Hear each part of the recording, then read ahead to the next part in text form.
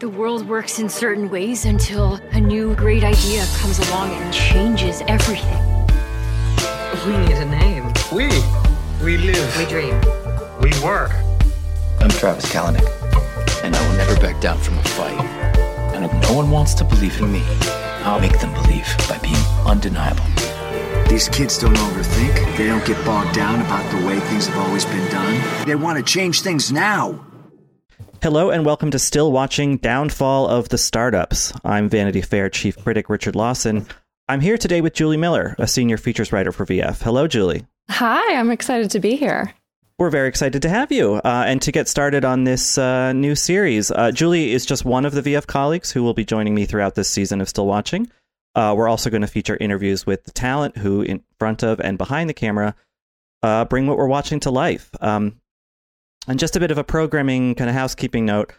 People who've listened to Still Watching in the past will notice something different about this season. Instead of covering one season of a show from premiere to finale, we're instead going to cover 3 series as they air or stream. I mean, it's a variety. We have one thing airing on cable, 2 things on streaming. So, but for whatever reason, the TV gods have blessed us with a trio of new series about the rises and falls of startup entrepreneurs. There's Showtime's Super Pumped, The Battle for Uber, about Travis Kalanick's eventual ouster from the company he founded. Hulu's The Dropout, about disgraced Theranos founder and now convicted felon Elizabeth Holmes. And later this month, Apple's We Crashed, about Adam Neumann and the disaster that was the IPO of WeWork. We'll get to We Crashed in a couple of weeks because it hasn't premiered yet, but the first episode of Super Pumped premiered on Sunday on Showtime, and the first 3 installments of The Dropout have just dropped on Hulu. And we'll be covering all 4 of those episodes on this episode today.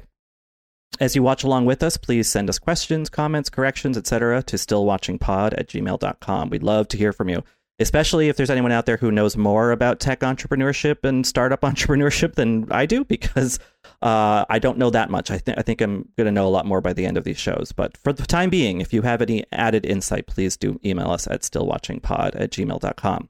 Later on in this episode, I'll have an interview I did with Dropout showrunner Elizabeth Merriweather. But first, Julie, I want to ask you a big question about all 3 of these shows, sort of the thesis statement of doing this podcast at all, so no pressure. But why do we care about startup disasters so much?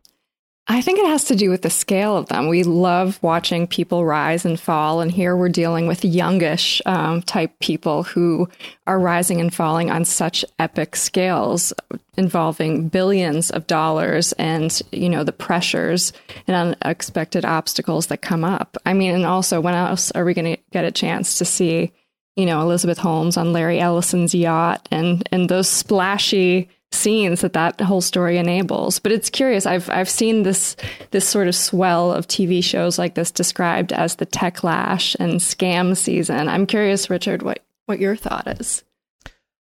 I mean, I think anytime you get massively wealthy people and scandal in the same story together, I mean, they often are. It's pretty fascinating, especially to people like us who work for Vanity Fair, read Vanity Fair, which, you know, we tend to cover that kind of super 1% controversy. And I think that with the tech stuff in particular, and, you know, WeWork is less of a tech thing and more of a physical space thing, but it's aligned in that sort of general ethos, is that these things seem to kind of fully present themselves to us already formed. You know, Uber just showed up on your phone one day, or you saw Elizabeth Holmes on the cover of a magazine and you figured, well, okay, I have no idea where that came from or what built it. And you just sort of accept it as reality. But of course, there was a lot of stuff that came before that, and a lot of triumph and failure, and in certain cases, bad behavior all the way to criminal behavior. So just getting the backstory of things that I, in my very passive tech way, just kind of accept. You know, if it's on my iPhone, great. Like I'm not going to question it. Of course, you know, we'd have ethical questions about some of these services, in particular Uber, but just seeing the nuts and bolts of how these things came to be is fascinating. And then we get the added element of, let's be honest, a little schadenfreude. Oh, exactly. Well put. So these 2 shows that we're talking about today, Super Pumped and The Dropout, they are both different in tone and in structure. I think that the noticeable difference between the 2 is that Super Pumped, while there are some jumps back and forth in time, we really start in medias res. I mean, Travis Kalanick, the founder of Uber, has already had the idea. It's already up and running in San Francisco. And this show, which will eventually lead to Travis Kalanick's downfall, his ouster from the company, as delineated in Super Pumped, the book by Mike Isaac, the New York Times reporter. But, you know, Uber as a general idea has already been formed before the show starts. Whereas with The Dropout, we see Elizabeth Holmes as a high school student, and we're going to follow her all the way through, presumably, the trial that saw her convicted on 4 counts. So what do you think, Julie, about those differences in approaches? Does one appeal to you more? Did you want to see Travis Kalanick as a high school student as well? I think I'm good, but I really enjoyed Elizabeth Holmes, those flashbacks, especially involving the William H. Macy character, which is based on a real life person we'll get into, but he has his own epic backstory. I'm also interested in the different perspectives just coming from a male CEO and a female CEO. It's really interesting to me that Super Pumped gets into this chauvinist sort of toxic work culture that, of course, Travis was later accused of having. And he's mostly surrounded by men, bros at all times, as is the case in most Silicon Valley startups when you get to those higher echelons.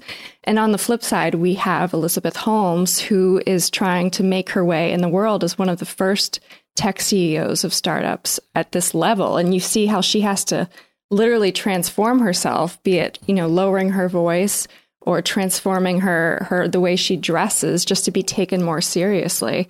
And you really see it when she's staring down those conference room tables at her VCs, her board, and it's all male members. So it's interesting seeing those different perspectives. And it's also worth noting, I think, that when We Crashed premieres later this month, we get both the male and the female perspective.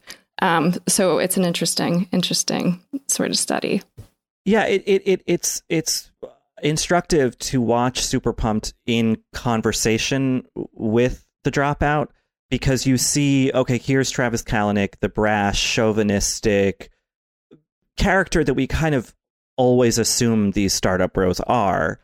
And then we see Elizabeth Holmes. She's not a shrinking violet, but she's very ambitious and forthright about that ambition. And yet she's really starting from a family of privilege and in a, you know, very prestigious university, but has a lot of room to traverse before she gets to sort of Kalanick's level. And in so doing has to bypass or work with a lot of men like Kalanick. So we're seeing the culture as it existed pre-Theranos and Elizabeth Holmes, and then her choice to kind of enter into it, which from my perspective feels insane. Like I wouldn't, nothing about startup culture interests me, and I think Super Pumped really explains in this first episode a lot of why the personalities would not jibe with mine. And yet Elizabeth Holmes sees something in there. She worships Steve Jobs. I don't know what her feelings about Uber were, but I guess what I like what The Dropout does is it kind of makes you understand why someone would want in to the world we see represented, I think, somewhat critically in Super Pumped. Right. No, I think it does a really good job of outlining all the forces that gave Elizabeth these ambitions, whether it was, you know, the assault on her college campus or, you know, her dreams of following her family's legacy of these sorts of inventions. She was a descendant of the Fleischmann yeast heir, so there was a family precedent to this sort of innovation. And, you know, she really sincerely seemed like she had a dream to make the world a better place. Yeah. And I think as the show goes on, as these 3 episodes go on, you do start to question that dream a little bit. You're like, okay, I know that you did want to help people, but was it really more about, as she says in the first episode, to Richard Fuse, I want to be a billionaire, and everyone kind of laughs, and she's like, I know, you know, she's serious, you can tell. So there's a monetary interest, but yes, she can kind of wrap that in this, I'm going to change the world, I'm going to make people better through medical technology, which if anyone has read or listened to John Carreyrou's work, he's the Wall Street Journal reporter who first kind of broke the story about the Theranos scandal, and has done a subsequent couple podcasts about it, is that perhaps Holmes's first mistake was that medical technology versus a rideshare app, that you really cannot fuck around with, because that is people's health. There are much different standards for that. There are much different expectations.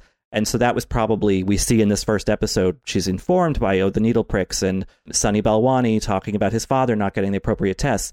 It was a good idea, but it was way, way, way too ambitious. Where with Kalanick in this first episode, his biggest hurdle is getting around the fuddy-duddies at the taxi commission or whatever it is, you know. So the scale of ambition was really different. And I think that's what makes Holmes, thus far anyway, something of a slightly empathetic tragic figure. But I think that perspective will change. Whereas Kalanick, I kind of hate him from the get-go. I mean, his first line is, "Are you an asshole?"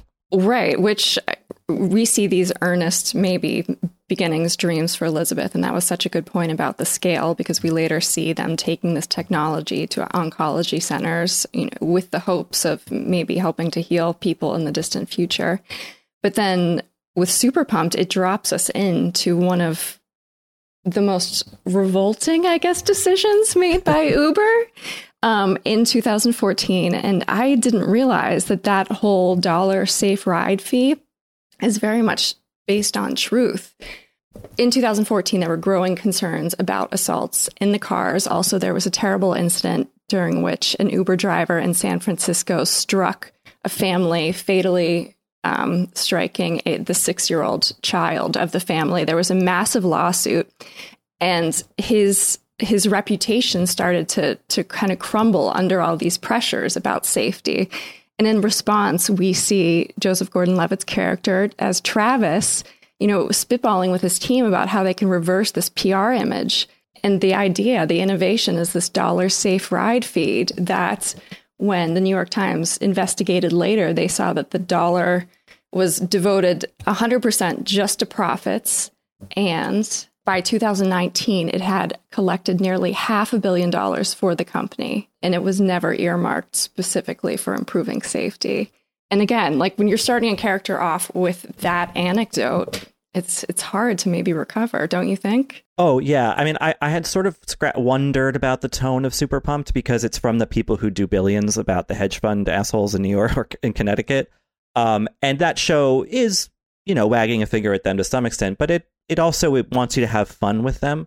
And so I was a little concerned that everything we know about Kalanick and Uber, with, you know, the value of hindsight, like that's not a positive story, not a corporate story, nor a personal story. So I was nervous that the show might be a little too celebratory of those kind of decisions. I mean, you know, you have Quentin Tarantino narrating some of the episode in a kind of funny voice, and it's we have title cards and nicknames and all these things flashing on the screen, and it has a tone familiar to anyone who has watched Billions or seen Adam McKay movies like Vice or The Big Short. But I think in there, and I think that's one of the crucial reasons they start with that scene, is you have to know from the get-go that Super Pumped is condemning of this, I think, and I hope that they can develop that sort of line of inquiry as the show goes. I mean, do you feel at this point, switching over to The Dropout, do you feel empathy with Elizabeth after episode 3? I do, in terms of her being a female faced, you know, with a conference room full of men and encountering this task of being mid-20s and overseeing this billion-dollar company so early on. I definitely could not deal with that. But I'm trying to figure out what the point is, because there's definitely a turning point where it goes from empathy towards realizing this person is maybe, you know, she is knowingly defrauding investors. But I think that comes after episode 3, don't you think? I do. I mean, we see her lie. You know, we see her tell the first big lie with the faked test for the investors in Switzerland.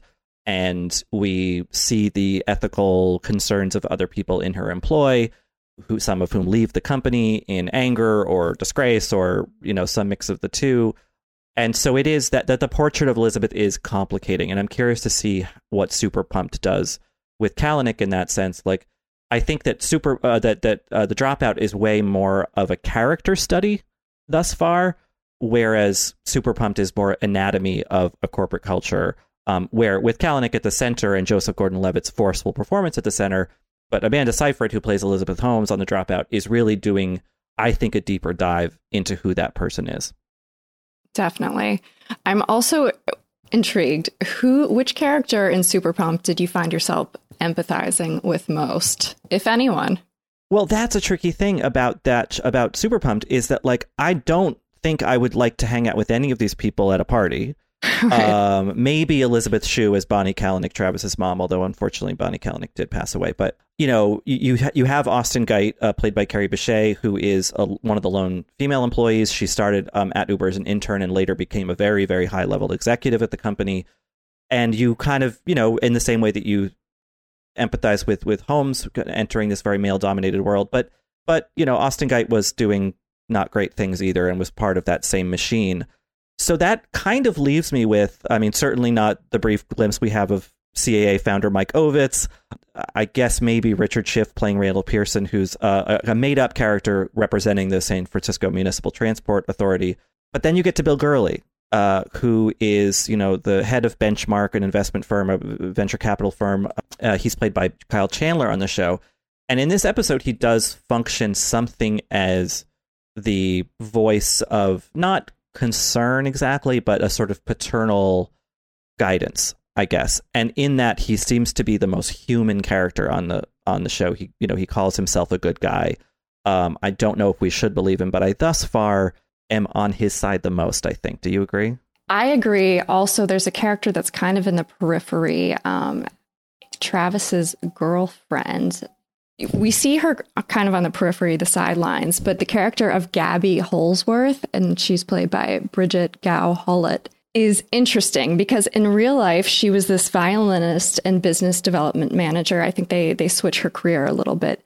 But she spent about 2 years dating Travis. And after they broke up, she was the person who kind of unveiled some of the chauvinism that was happening behind closed doors. She revealed, for example, that there was this karaoke. Did you hear about this?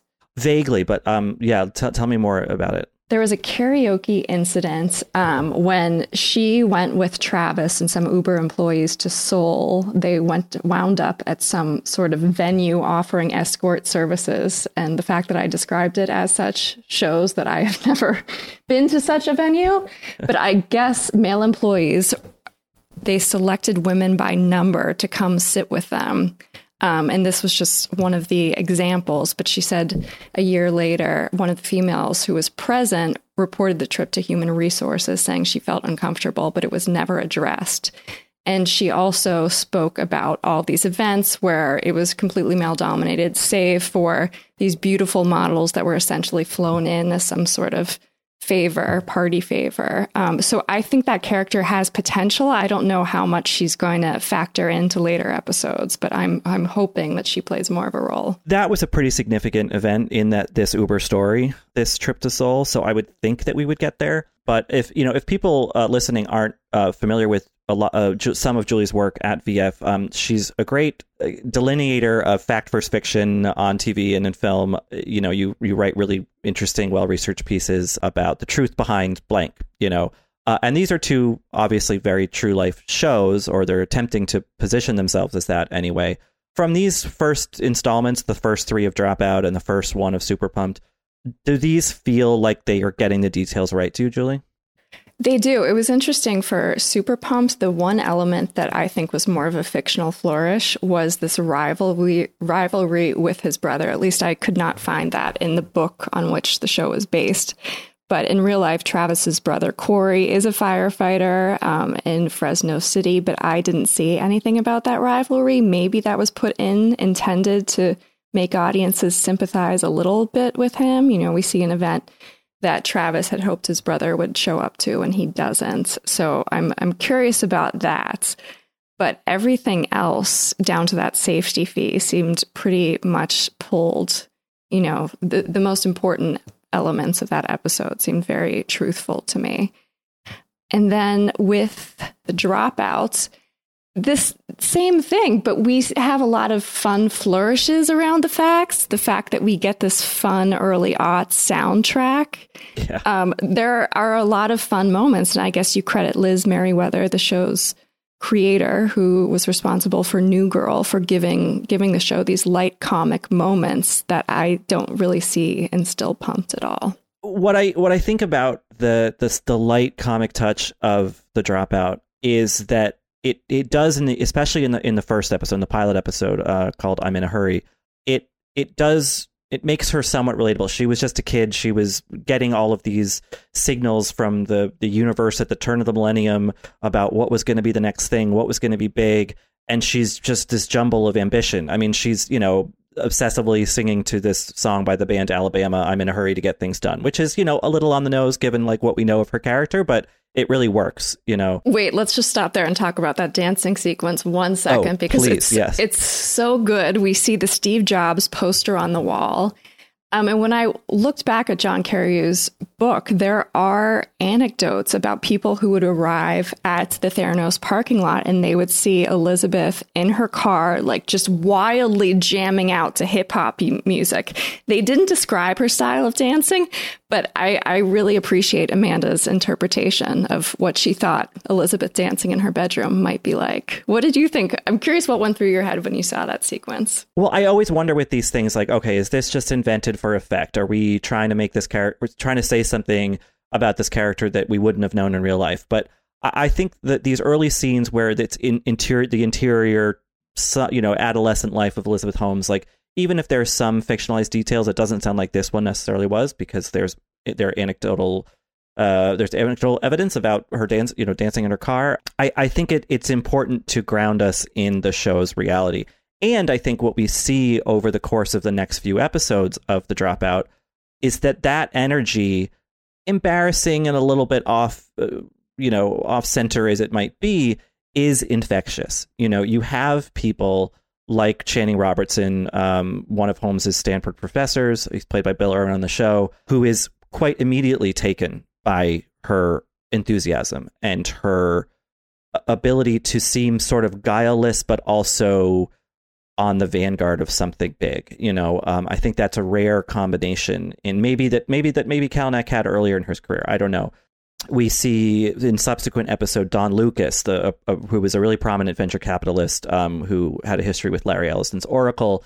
He's taken by her as well. And so I think that her dancing in her room is telling part of that same story that we see later acted out with these adults, because they kind of want to draft off that energy, whether that's out of affection or sort of money-minded cynicism or both, I think will be teased out. And it's also why it's interesting when in the first episode we have this pair kind of continuous confrontation with Phyllis Gardner, who is played by Laurie Metcalf on the show. She's a physician, a Stanford professor. She's also worked in founding companies and investing in companies, much as many Stanford professors do. Some people think that has become a really kind of serious problem at Stanford. This show, I think, is making that argument in a subtle way, at least in these first episodes. But Phyllis Gardner was also maybe the first Holmes skeptic. And I think it's really crucial to see all of the appealing parts of Elizabeth Holmes while also taking a moment to sober us up and say, no, this is all in service of something that was going to be a terrible catastrophe. Right. It also bears noting, I guess, that Travis had previous experience in the startup world. He had 2 previous ventures. The first was a total bust because of Mike Ovitz essentially harpooned it, as was explained on the episode. The second, he managed to sell with a co-founder for about $19 million. He took $2 million of that and moved to San Francisco. Whereas we see Elizabeth drop into this world and it's sort of fish out of water at first. We see her, going to construction sites with these VCs and an ill-fitting tank top with her bra strap showing. We see her living like a college student in that office, sleeping in a sleeping bag. That is something I was desperate to figure out. Was her office that much of a mess? And I couldn't find any evidence. I would love to talk to Liz Merriweather about that specifically. My other super quick bullet points, questions I had, the green juice, very much based in fact. Apparently she just drank the green juice because she thought it enabled her to stay up more hours of the day. She was working like 16 hours a day. So I guess you have to give her credit in that sense. There's even John Carreyrou even has the recipe of her green juice in his book. And amazingly, there's no apple or lemon in it to cut it. So I don't know how she did that. I didn't find any evidence that Elizabeth was ever on Larry Ellison's yacht, though I would have loved for that to happen in real life. I love the whole sequence of her in her like Banana Republic suit out there screaming with her life vest on. Yeah. Wasn't that good? Yeah, it was good. I mean, I feel like to know Larry Ellison is to have been on one of his yachts. I don't know if you can know him without being on a yacht. I don't know. I'm just imagining. But there was I was curious about the Christmas party. There was a Christmas party where she got too drunk, but she, you know, an assistant didn't have to intervene. She called Sonny to pick her up. And I guess that was a first inkling to some of their colleagues that, you know, she might have been having this romantic relationship. And I guess the insertion of that assistant character does a lot in just showing how young Elizabeth is and constantly reminding us of that. I kind of enjoy that relationship between the two of them. Yeah. She's so young and yet has so thoroughly thrown herself into the world of grown-ups, including a clandestine romantic relationship that many people at the company don't know about and didn't know about for a long time. That became a major part of her downfall, essentially, was that she was sort of secretly dating someone who she brought in to be a bigwig at the company. And there is, you know, a certain tragedy in that. I don't know that this show, The Dropout, is framing Balwani as a predator exactly, as someone who saw an opportunity and jumped on it. There seems to be a genuine affection passing through them. Is that a bad read of what we've seen so far? Right. No, it's interesting because in Elizabeth Holmes's actual deposition, she made it seem as though he was sort of some Svengali character who was controlling her in some way. And it is worth noting that when they did first meet in 2002, when she was on that language immersion trip to Beijing, she was 18 and he was 37. So there was almost a 20-year age difference, which does, you know, set a few alarm bells off. So it is interesting to me that there is a little bit of affection shown. And she does eventually, she says she told her parents about him. I'm not sure if that's accurate, but I'm curious where they take that relationship. Yeah, I mean, because if she was 37 and he was 57, you'd be like, okay, that's a big age difference, but they're both fully adults. But like 18, her, you know, just, you know, not even in college yet, in a foreign country, alone, like she was in a very vulnerable position. But we see later in these episodes, I think it's in the third episode, where she basically brings him in as COO in exchange for $20 million. Like, she is viewing him transactionally as well at a certain point, which really complicates matters even more. Good read. And despite his scientific training, it boggles my mind that those investors didn't flag that. But I guess they trusted her. That boardroom scene is so good when she manages to pivot in that moment and negotiate with them to keep her on. Well, it's because one of the big questions about Elizabeth Holmes and Theranos, which was this pie in the sky technology that really would have, had it ever worked, completely changed the medical profession and human health, probably for the better. But of course it didn't work. But one of the big questions when this all started to unravel, thanks to John Carreyrou and other people, was how did this go on for so long? How did she fool people? And I think that the show thus far has done a really good job of showing that on a couple levels. Well, like we talked about, her enthusiasm was infectious. She was great in that boardroom. You know, basically she was about to get deposed from her own company and then turned it around into getting more money and opening new offices. And then in a third way, which, you know, I think you could from a certain distance be like, well, why do we have to focus so much on Elizabeth Holmes's aesthetic, her voice, her hair, her clothes? But that was a crucial part, in her mind at least, of how she legitimized herself. And so we see, in some senses, Elizabeth Holmes in her own idiosyncratic way, trying to ape the dominant guru sort of styling in a way that Travis Kalanick has in a more rumpled way that men get to be, you know.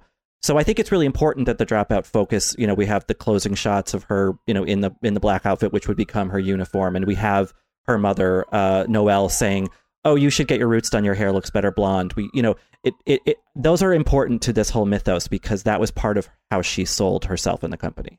Right. And that makeover was initiated on the show as it was in real life. She had a colleague who a few years in essentially pointed out that Elizabeth was being compared to Steve Jobs. So she had to look the part. So she found the black turtleneck and black pants. And it also worked out because she was so single focused on work at that point. She didn't want to waste any time figuring out how to style herself each day.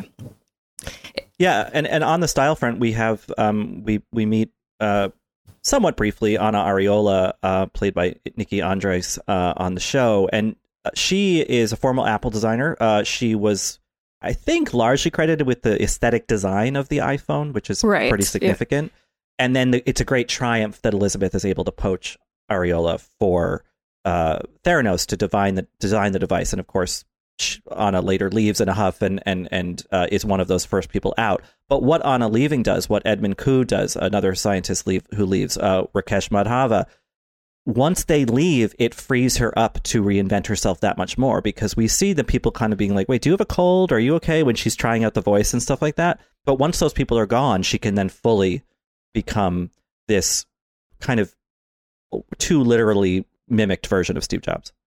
Interesting. In John Caryou's book, he notes that I guess a colleague, he and Elizabeth were talking one day, and Elizabeth got really excited and suddenly her voice went up like 2 registers. But even he sort of understood why she would need to do that in the tech sphere to try to get herself taken more seriously. And I think that is complemented really well and highlighted really well by the comparison to Super Pumped, where it's like, all Travis had to do was like talk a little swagger with another guy over bourbons, and that was how business was done for him, because that was the culture. And Elizabeth has to go through this complete, or she thinks she does, this complete overhaul from voice to clothing to, how she carries herself just to be taken seriously. So there's obviously a stark difference there that is not just age. Right. I want to sidebar for a moment, because the character that is based on, or that William H. Macy plays, Richard Fuse, is just a legend of vindictiveness in real life. In John Caryou's book, he wrote about how Richard got this patent for some crucial process in Theranos's designs process, essentially screwing her over. He called it the Theranos killer. But there's also this amazing backstory of this rivalry he had with another person in the medical industry who bought out a company of his and then pushed him off the board. So essentially, this Richard guy was in the CIA at some point. He used his resources to gain intel on this enemy. He ended up suing the enemy twice, winning each time. But at the end of one lawsuit, the other guy refused to shake his hand. So, he couldn't live with that. So the guy was on the Yale Board of Trustees. So on graduation day that year, Richard facilitated this protest against this guy being on the board. He passed out thousands of pamphlets against him, and he even hired a plane to try to fly across campus with a sign on the back saying that this person should resign. I just found that really awe-inspiring. Well, and you see William H. Macy in this, he's had his hairline pulled back and he's very tan. It looks very strange. And you're like, oh, this is too outsized. It's too TV. But then you actually look at photos of Richard Fuse and you're like, oh, no, actually, they got it pretty right. Right. Fuse is what you could maybe call a patent troll, which, people who hold all these patents just so they can sue companies. I mean, that's kind of said kind of out loud by Elizabeth to her parents, because Christian Holmes, Elizabeth's dad, who ironically enough worked at Enron, has to go to Richard hat in hand and ask for money so they can keep their house. So, I'm curious how Richard will loom over this series, in the same way that, when there's this much potential money on the table, it's not fast cash exactly, but I think they say on Super Pumped, 100x return on investment kind of thing. When that's being dangled in front of a variety of people, a lot of weirdos come out of the woodwork, and a lot of really ruthless people. I'm curious, just to switch back to Super Pumped, we see in episode 1 that Bill Gurley brings in Emil Michael, who was something of a tech consultant, or is a founder in his own right. Worked overseas for the U.S. government. He had a lot of irons on the fire, let's say. And in this episode, he is greeted suspiciously by Travis, but eventually kind of they accept that he's there not as a spy, but to help out. And the character, I think, on the show is framed as, okay, maybe this will be sort of the moral ballast. But actually, in real life, that was not true. I believe that Emil Michael was part of the whole Soul trip and also had done something involving journalists, or attempted to, that we'll probably get to later in the series. Oh my goodness. I cannot wait to see where this series takes us. Yeah, I mean, even though we know at least vaguely what happened to Kalanick, what happened to Holmes, what I think the pleasure of shows like this, when they're done well, is just that sort of process. I mean, it's a little bit like watching a Fyre Festival documentary, or the two Fyre Festival documentaries. You know, these things are, at the basest level, they're just kind of thrilling to watch, because we know that they're only heading into the darkness. Truly. And it's the wildest details on both shows have proven to be true. Elizabeth's fascination with Yoda, the fact that she had that slogan painted onto her office headquarters. It's an incredible work. And you know, you see the character played by Stephen Fry, Ian Gibbons, who was the chief scientist at Theranos. You see him walk into the new office with the Yoda thing on the wall, and he's kind of like, what is going on? And that's the reaction a lot of people have to both of these companies, as we see on these shows, and yet they keep pushing because they know there's so much money to be made potentially. Or, you know, maybe more so in the Theranos case, they believe in the idea. I don't know that anyone at Uber on Super Pumped, at least their version of things, had some moralistic vendetta against taxi cabs. You know, that was just more like, this is about money. But Theranos, it's a much more complicated thing, especially for these scientists who we see over the course of these 3 episodes get totally disillusioned, and yet they have been willing to overlook a lot of Holmes's oddities and shortcomings because they trust the general vision, I suppose, which was their mistake and many others' mistake. Right. Are we supposed to be rooting for someone in these shows? I don't know. That's kind of the ethical, moral question I have. Anytime you have a show that centers who is kind of the villain, I think there's nothing wrong with that. We have plenty of examples of great anti-hero characters, both real and fictional.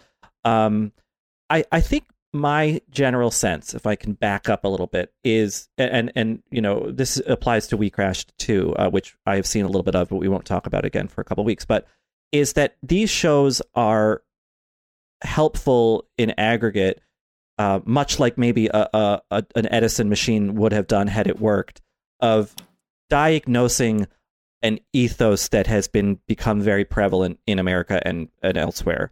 And it's all about these big dreamers and fast talkers and wheeling dealing and all this stuff. And so much of, you know, the attention of reporting on economics and industry and young people flocking west to go to Silicon Valley, like, it has informed so much of how we as Americans, or at least some of us, think about success and about what it means to be an innovator or a disruptor. And I don't know in that space if you are supposed to even find a hero exactly. I think it's more just like, isn't this a strange world that we've built, and here are the strange characters within it? And so I think I'm going to withhold moral judgment on anybody until the show kind of makes its case either way. That was such a beautiful point. That was so beautiful when you talked about the finger prick of blood and relating. Wow, I just am clapping over here. Well, thank you. Now, could you have $20 million you could invest in my company? That was me right. Buttering you up for my great idea. I'm inventing a machine that does podcasting itself. You don't, so no host needed. You just upload your consciousness to the machine, and then it'll churn out the podcasts. Well, I think that covers these 4 episodes. I know we haven't gone totally in-depth plot-wise, but we had a bunch to cover. But Julia, I really appreciate your fact-checking, your giving us the backstory on things, because when you watch these true-life things, that's so important to have. So thank you. Are you publishing anything to this effect on VF.com? I'm trying to track down Richard Fuse, who is my own legend here. But I'm... Right. Let's just leave it there. But I did speak to the costume designer of The Dropout, and it should be noted, just a little trivia note, that the red color is a through line in Amanda's character, you see her wearing the red Christmas sweater. And when she finally gets rid of the red clothes, you see her wear the red lipstick.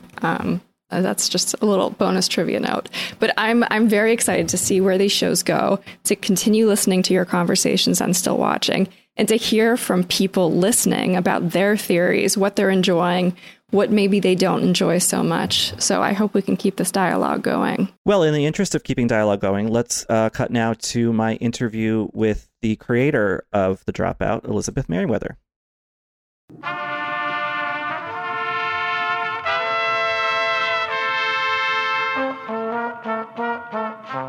Well, I have the pleasure now of being on the line with the creator of The Dropout, Elizabeth Merriweather. Elizabeth, hi. Thanks for being with us. Hi, how are you? I'm good. I feel both rattled and a little bit sad by watching these first 3 episodes of The Dropout. Something that we're really talking a lot about so far is what a complicated portrait of a person this is, a person who we've known sort of publicly as being this villain who's now a convicted felon and all that. But you, of course, are going back to the source of her youth and then beyond to really find the person behind all the headlines. Is that the aspect of this project that attracted you to it? I mean, this is a little bit not kind of what we are expect of your work. It's a bit of a kind of shift. So I'm curious about that decision making, why you signed on to this. Yeah, I mean, I had just finished, or was just finishing, New Girl, which is a very different show than The Dropout. There's nothing adorable about Elizabeth Holmes. But I just finished The New Girl, and I was, really interested in doing something else. And this came up because Searchlight had optioned the podcast, The Dropout, which is this incredible podcast Rebecca Jarvis did, and everyone should listen to it if they're interested in, learning more about the Theranos story. And they sent me the podcast and I listened to it. I thought it was incredible. I just had this moment where I was like, do we need a limited series? There's been a documentary, there's been all this reporting, there's been a book. And I thought that what the podcast did or started to do was to ask those questions of what shaped Elizabeth Holmes. There's this amazing anecdote in the podcast about her as an 11-year-old running on a track, and she just keeps running, even though all the other runners have finished and everyone's telling her to quit, and she just keeps running. And that really stuck with me. And I just felt like I wanted to dig deeper into her character and, all the characters of all the people involved, because I felt like that was something, I could do as a dramatist that a journalist couldn't do. I could actually just try to tell the story from an emotional human level. That was the answer that I came up with of why do we need a limited series about this? It was like, because I felt like there was a part of the story that hadn't been told. Yeah, there's all that connective tissue, that we can kind of infer reading, reporting, or listening to a podcast. But it's valuable to have it be dramatized in this way, I think. Well, you gave yourself a pretty tricky task in that The Dropout is a really arresting character study, but it's also a procedural about how this scandal, this lie, began and then metastasized and then became the huge scandal that we now know. Yeah. How did you balance the human drama with also having to do all of this careful exposition about how this thing was happening? It was really easy. No, it was really hard. I loved it. My dad is a journalist, and I feel like I have some journalism in my blood, and I grew up with just stacks of newspapers around my house all the time. But I saw it as like an opportunity to, for the first part of the process, be a reporter and do a lot of research and, interview people and try to give myself crash courses in business and also chemistry and also engineering, trying to just like absorb Pretty easy. as much as I could. Yeah. I'm really looking forward to the internet telling me all the things I got wrong about chemistry. Oh, no. I'm excited about that. No, I tried to just absorb as much research as I could. And then there was a point when I decided to just put it aside and really think about the story I wanted to tell. And, the try to understand the emotional logic of what happened, and then return to the actual chronology. And I mean, it's when you're doing a true story, it's just this constant conversation with yourself of like, is it worthwhile for me to stick to the actual facts, or is this a moment when I can kind of walk away from them, but for a reason? And I took that really seriously, and I tried to, always, if I was going to go away from the facts, kind of like do it in a thoughtful way and for a reason. But my main focus was the human level, was like the human story. And so if there was ever a moment where I was like, do I do more exposition here, or do I, try to dig into something about these relationships, I would go towards the relationships. Because there is a lot of reporting about the story. And I think if people want to know more, there's a lot of places they can go and look and check it out. Yeah. I mean, I think the balance is really well struck. It's compelling on both fronts, which is a pretty tricky balancing act, but you've pulled it off. Thank you. I'm curious, you'd listened to the podcast. I'm sure you'd read other things about Theranos and Holmes. How did your view on her evolve as you were making the show? Because I'd have to imagine that spending that much time, in a allegorical sense, like it kind of does change how you view them. Yeah, I mean, well, actually, the first time I learned about Elizabeth Holmes was in Vanity Fair. Some amazing reporting, during the downfall of the company.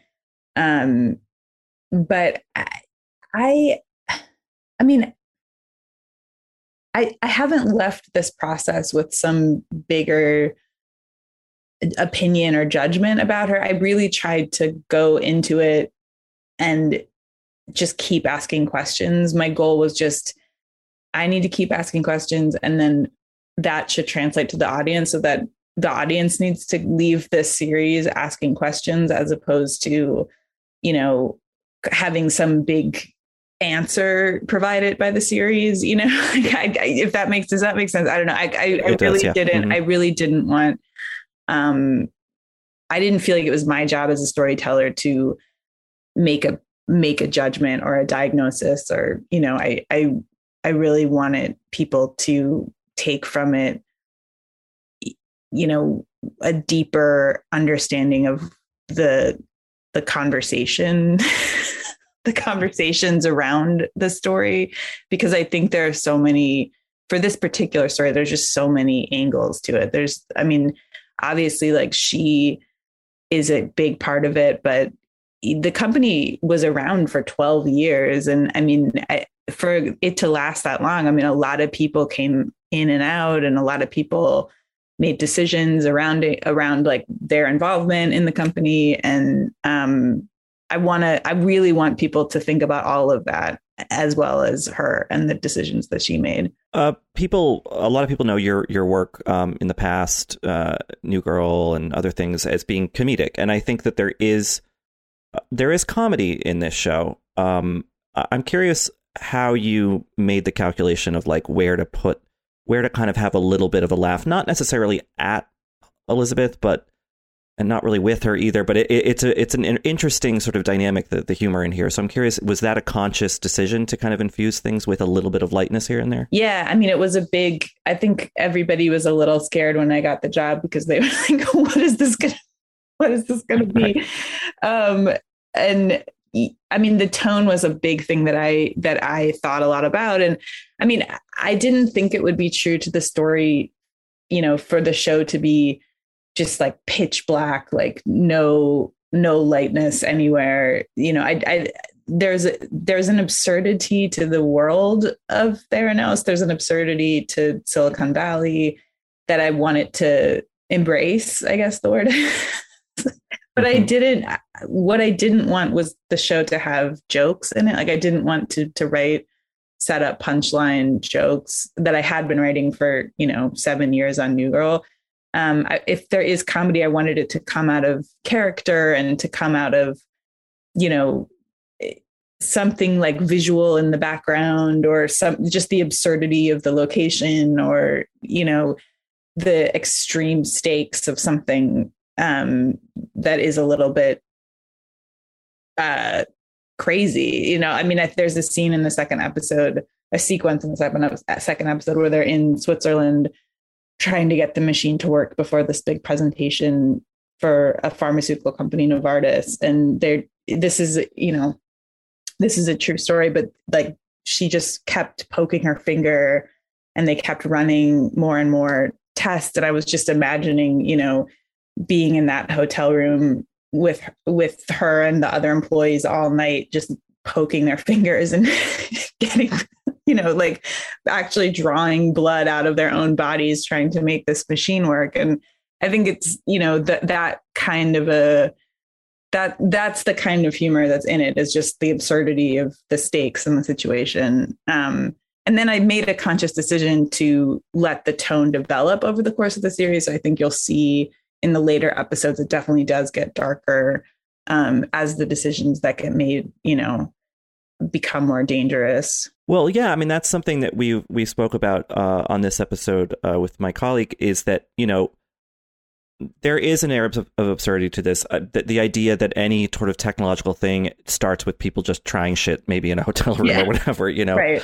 And yet this isn't a phone that doesn't work or an Alexa that's, spying on you. This is medical stuff. This is life and death. So do you feel like, were you concerned at all that there was any sort of danger of mythologizing this person who was doing a dangerous thing by giving them a TV show? I think there's a lot of conversation about like whose stories should we be telling? This is obviously a fascinating and interesting one to be told, but like, did you have any moral sort of questions in your mind when working on the project? Definitely. I think that just a constant question of like, what is the story I'm telling and why? And especially as a woman, I remember interviewing a woman department head for a job, and she asked me point blank, she's like, do we need a story about a female founder, who does this out in the world? I guess the answer that I sort of came up with was just, this story is already out in the world. And, the legacy of Elizabeth Holmes is already hurting female founders in Silicon Valley.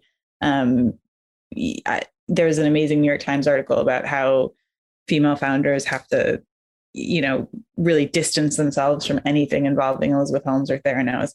I think it's useful to look at it, to really scrutinize the story. I think it's really useful to think about the whole scope of it instead of just the sort of caricature of the woman in the turtleneck with the deep voice. I think it's actually a really useful exercise to try to fully understand what happened, because I think like I said, there's just a lot of angles to it. There's a lot of layers to it.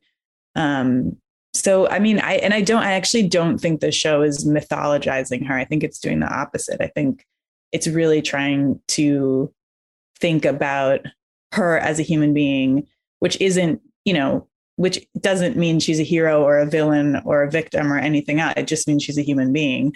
And I think that doesn't allow the audience to distance themselves from her. And it doesn't allow the audience to kind of point and laugh and judge. It kind of forces the audience to feel a connection, and then to consider what that means that they feel a connection, if that makes any sense. It does. Yeah, no, I think that stories like this can be used as a stand-in for a broader problem. That startup culture is so plagued by, people just trying to make a lot of money really fast and cutting corners and doing all that stuff. But it's also important to remember that this is a discrete person we're talking about.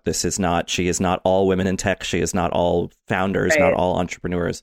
So to kind of have the zoomed out aspect of this story, but also stay up close to remind us of the individuality of it. Yeah, that's a much better way of saying it. Yes, I mean, I think that's a good question to ask me, and I think it's a good conversation to have. And whenever we decide to tell a story, I think we should examine sort of the reasons why we are telling it. And I had to just ask myself that a lot. So, well, from what I've seen, I think you pulled it off. You mentioned that there is some stuff that is not, that you kind of did have to invent for the show. Is there anything in these first 3 episodes that stands out where you really kind of went off of what the podcast had told you or the reporting had told you?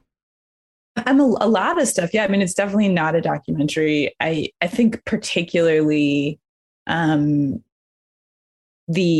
relationship between Sunny Balwani and Elizabeth Holmes, I had the least information about. So, I mean, the information that I had was that they met in Beijing when they were both in the language program there, and she was 18 and he was in his 30s. And I don't, you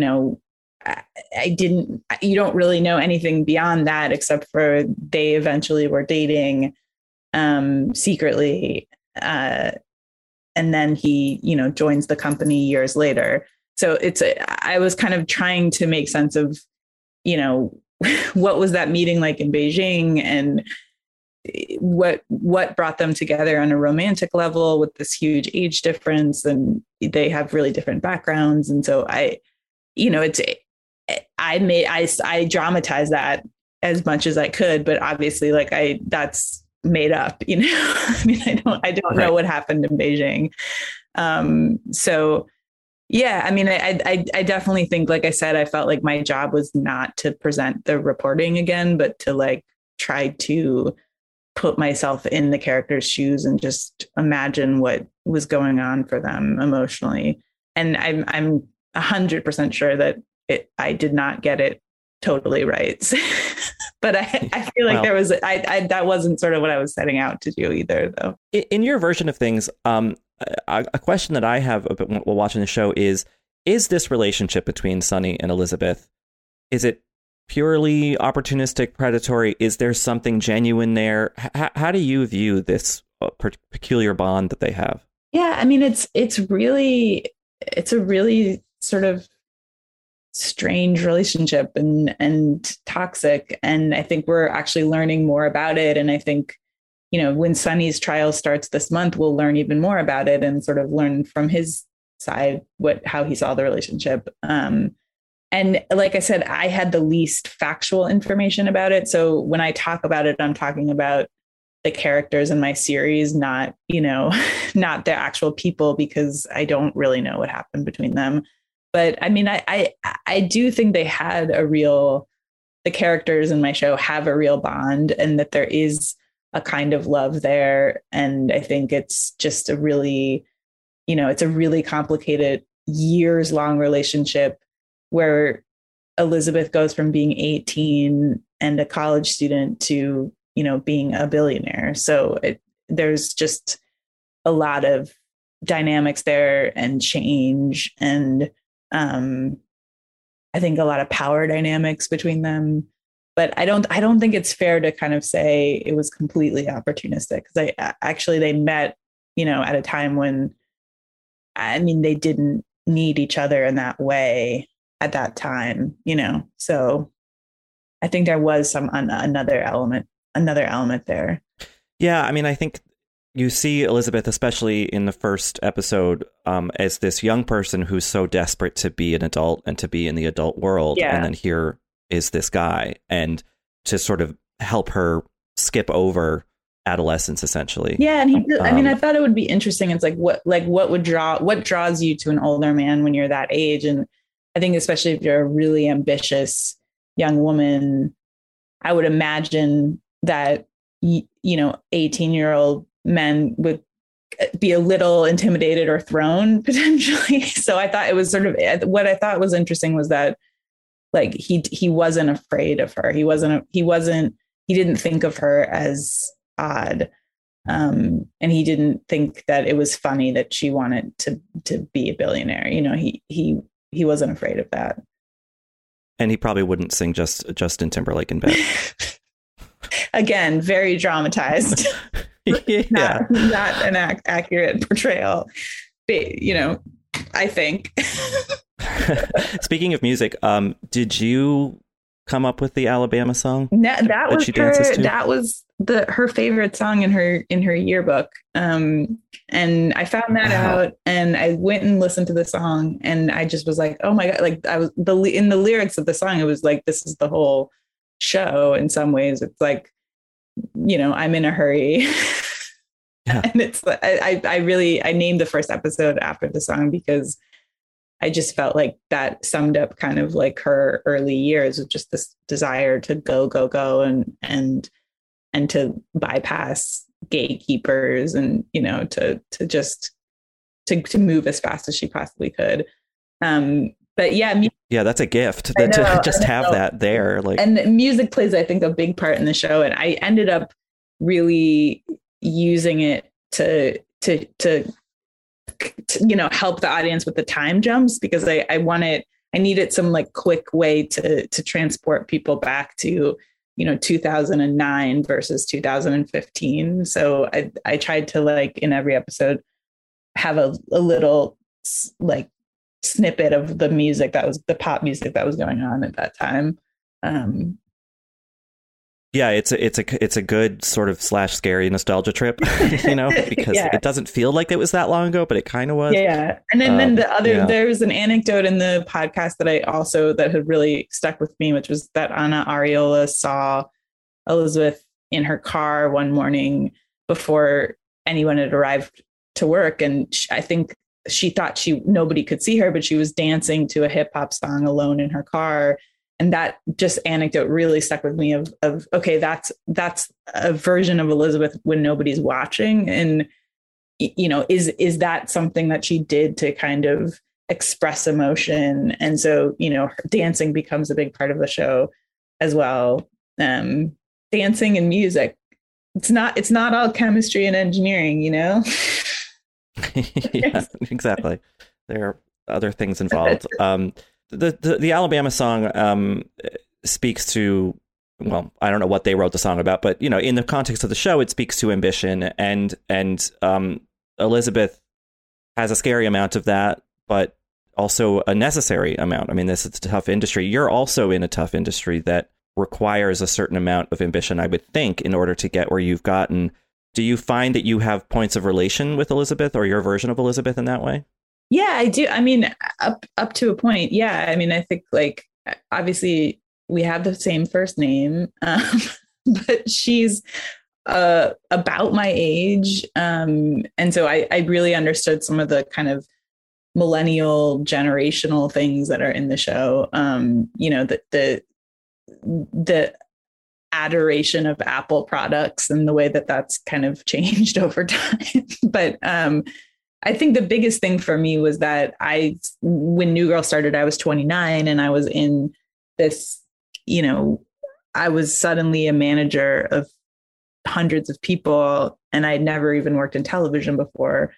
So I just had no idea what I was doing. And I would, you know, have to walk into a lot of rooms that were only men and tell them what to do or sound like I knew what I was talking about. And it was hard. And I, you know, made a lot of mistakes. And I think that part of the story I really connected to. And I felt like there hadn't been a version of that story on television that wasn't like the girl boss version of the story, or that the sort of like, all you need to do is get through that door and then everything's great. I felt like there hadn't been a lot of stories of what it is to actually go through the door and then have power and have to grapple with what that means and the responsibility of it and the way that it changes you.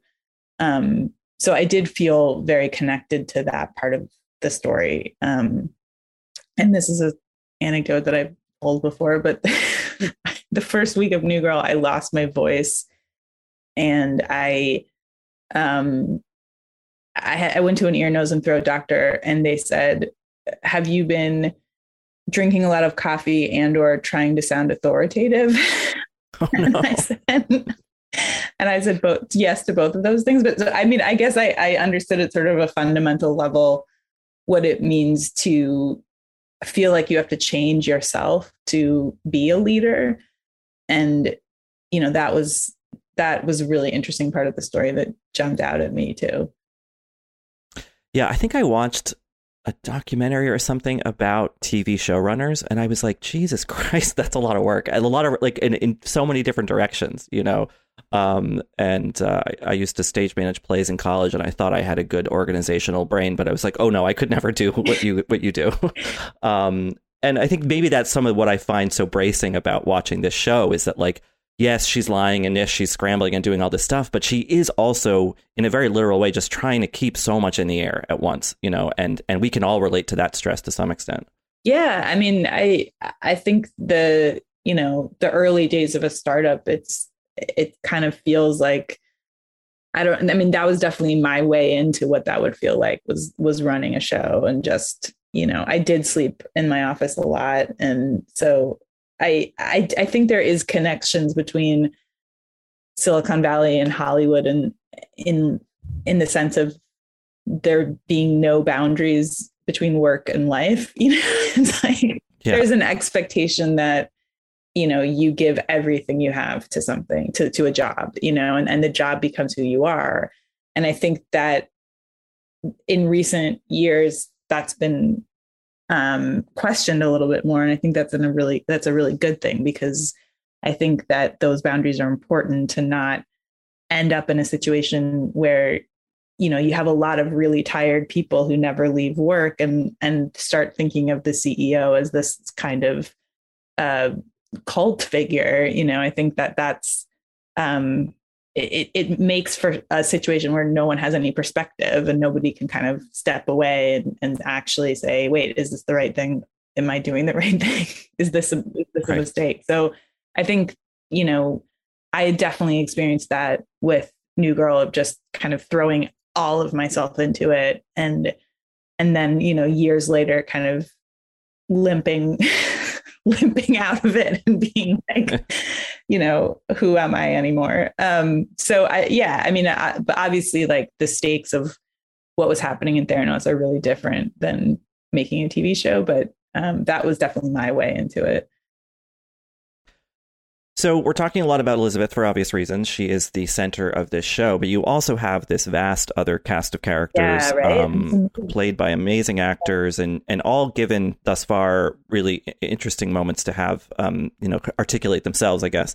Was there any character in particular as you were writing that you felt extra invested in, or was more fun to write than the others? I mean, this cast is incredible, and I think it's because these characters are so fascinating, and like the people that come in and out of the company are so fascinating. And I mean, I think like Laurie Metcalf as Phyllis Gardner is amazing, and that I was really struck by Phyllis Gardner and Erica Chung as characters. They're these, you know, Erica Chung becomes the whistleblower that brings Theranos down, and you know, for me, that question of, well, why do you tell this story about a woman who committed crimes? Part of that answer is that there was a woman who brought her down. There was a young woman who, you know, came from no family back, you know, no family money or, you know, any kind of, she had no safety net, and she was in her early 20s, and she, this was her first job, and she had the courage to be the whistleblower to this company that had been around for 12 years. And I've always just moved by Erica Chung's courage. And then, you know, similarly, I think Phyllis Gardner is this really interesting female, you know, this female character represents a kind of older generation of women in the sciences who had to work so hard for everything. And, you know, and she just really, really understands what it means, what this scandal means for women in science. So I'm really proud of this 6th episode in the series, which is kind of looking at all 3 of those women in sort of next to each other and their stories next to each other. And then I think George Schultz and Tyler Schultz and the whole, Schultz family drama within this story is really fascinating. And Sam Waterston's performance is just, he blew me away in the show. Like he's just fantastic. And then William H. Macy, oh my God, the sort of finally with his natural hair. It's so good to see him just as he is in real life. But he plays Richard Fuse, who's, I think he's a character that I don't think a lot of people know about. But he was Elizabeth Holmes' neighbor, and he kind of just for years tried to bring the company down. And he's a just kind of fascinating character, and like his sort of dogged pursuit of bringing the company down when he knew Elizabeth as a child, I thought was just really fascinating. And like, and William H. Macy's, incredible on it too. I always I just say the word incredible a lot, but they are, I mean, all these actors are really like, they're really, I so appreciated. I felt like all of them just brought so much complexity to their parts. And I don't know, like nobody was ever judging or, putting a 2-dimensional character on screen. Like everybody was just, I don't know, they brought a lot to these characters. Well, you've given us a lot of good teases for what's to come in terms of more with Phyllis Gardner and the Schultz family's entrance into the story. We will be eagerly watching. In the meantime, Elizabeth, thank you so much for talking to us and for writing this show. We're really enjoying it, and there's so much to savor, so we really appreciate the work. Thank you. Thanks so much for having me.